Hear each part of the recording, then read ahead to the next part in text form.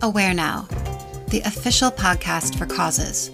Presented by Awareness Ties, Aware Now is rated O for original and organic content to raise awareness for the causes we're all tied to through personal stories and exclusive interviews.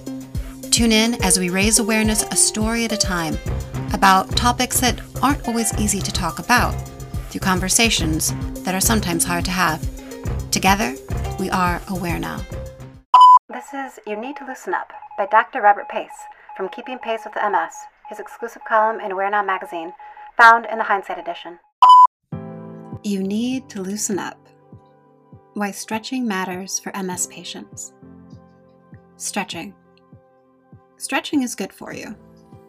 It protects you from injury, reduces unnecessary tension on joints, and allows for the mind-muscle connection that seems to be all the rage among fitness bloggers.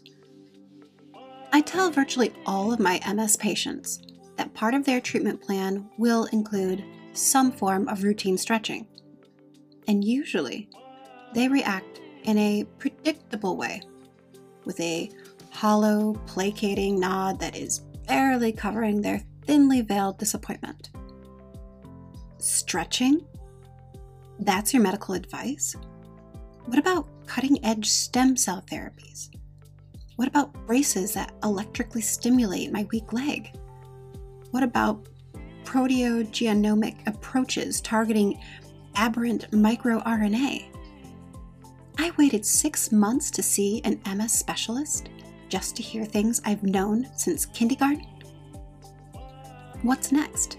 Telling me that smoking is bad for me? It's at this point that I tell people that smoking is bad for them. Then I drop an imaginary mic and walk out.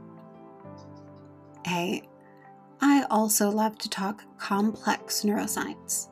But the reality is this: if a patient actually made a daily practice of stretching, it would probably help more in the long run than any medication that I could prescribe.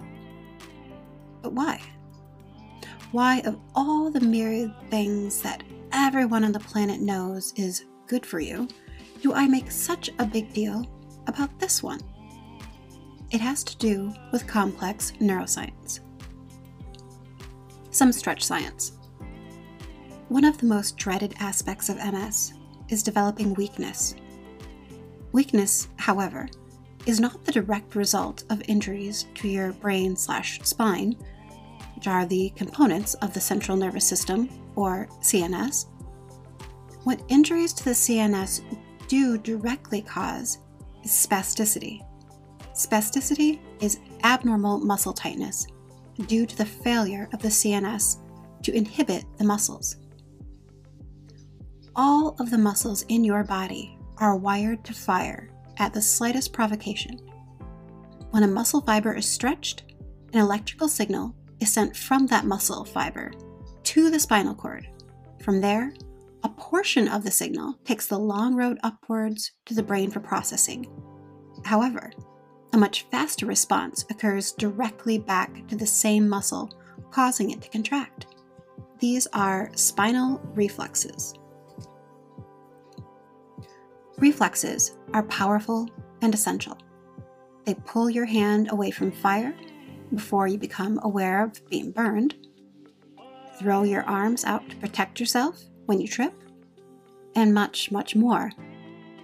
In fact, all of your muscles have these internal hair triggers built in, not just your leg when we hit it with our hammer, although those are the funniest. However, all of the muscles being wired to fire at the slightest provocation leaves us with a problem. If all muscles are firing whenever their muscle fibers are moved, then all muscles would always be firing. At best, this means that you couldn't accomplish any actions due to a muscular stalemate. At worst, stronger muscles would dominate weaker ones, and your tendons and bones would be torn apart. So, there has to be something that inhibits your muscles from firing until the time is right. That's one of the many jobs of the CNS. It's sort of counterintuitive. Think of a movement, say extending your hand to reach a cup. The signal from your brain doesn't actually activate the muscles of your arm in a certain pattern. Instead, it releases the muscles that are needed to make the action while continuing to inhibit the ones that aren't. I know that sounds like a 6 in one, half dozen in the other sort of thing, but it's at the heart of why stretching your muscles is so important. When the CNS can't inhibit muscles because it is injured from, say, MS, it means that your muscles have to fight themselves to perform actions. This makes the effective load on the muscle for a given action much, much higher than it should be. Imagine trying to do a bicep curl while your tricep is trying desperately to straighten out your arm. At a certain point, it doesn't matter how strong a muscle is if it's not allowed to move. Over time, the natural response to this inertia is to do an action less and less. And this is where the actual weakness starts. The muscle has to fight and increase load, so the activity levels of the muscle drop, which makes the muscle weaker, which makes you use it less, which makes the muscle weaker, and so on and so on. As spasticity increases, functional strength decreases. When functional strength decreases, spasticity increases. Fortunately, there are workarounds, like some medications and physical therapy techniques to reduce spasticity. But the easiest and perhaps most effective workaround? You guessed it, stretching. Static stretching activates muscle inhibition in the spinal cord, allows detachment of sarcomere cross-bridging, and has an effective muscle lengthening effect. It promotes cellular growth of muscle and bone. It makes you feel more sophisticated than the people lifting more than you at the gym. And it's free. Stretching won't lead to improvement in strength, but it will make it easier to move, and movement will improve strength. It may not be as sexy as the pharmacology of remyelination or serum biomarkers, but stretching is an essential part of a patient's treatment plan. And yes, only a neurologist could describe serum biomarkers as sexier than stretching. So I'll continue to tell all of my patients something that they already know. Stretching is good for you.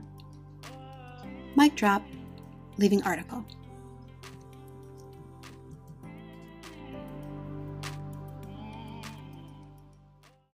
You Need to Loosen Up was written by Dr. Robert Pace and narrated by Allie McGuire. Podcast intro track by Thavius Beck. Episode soundtrack by Still Rising.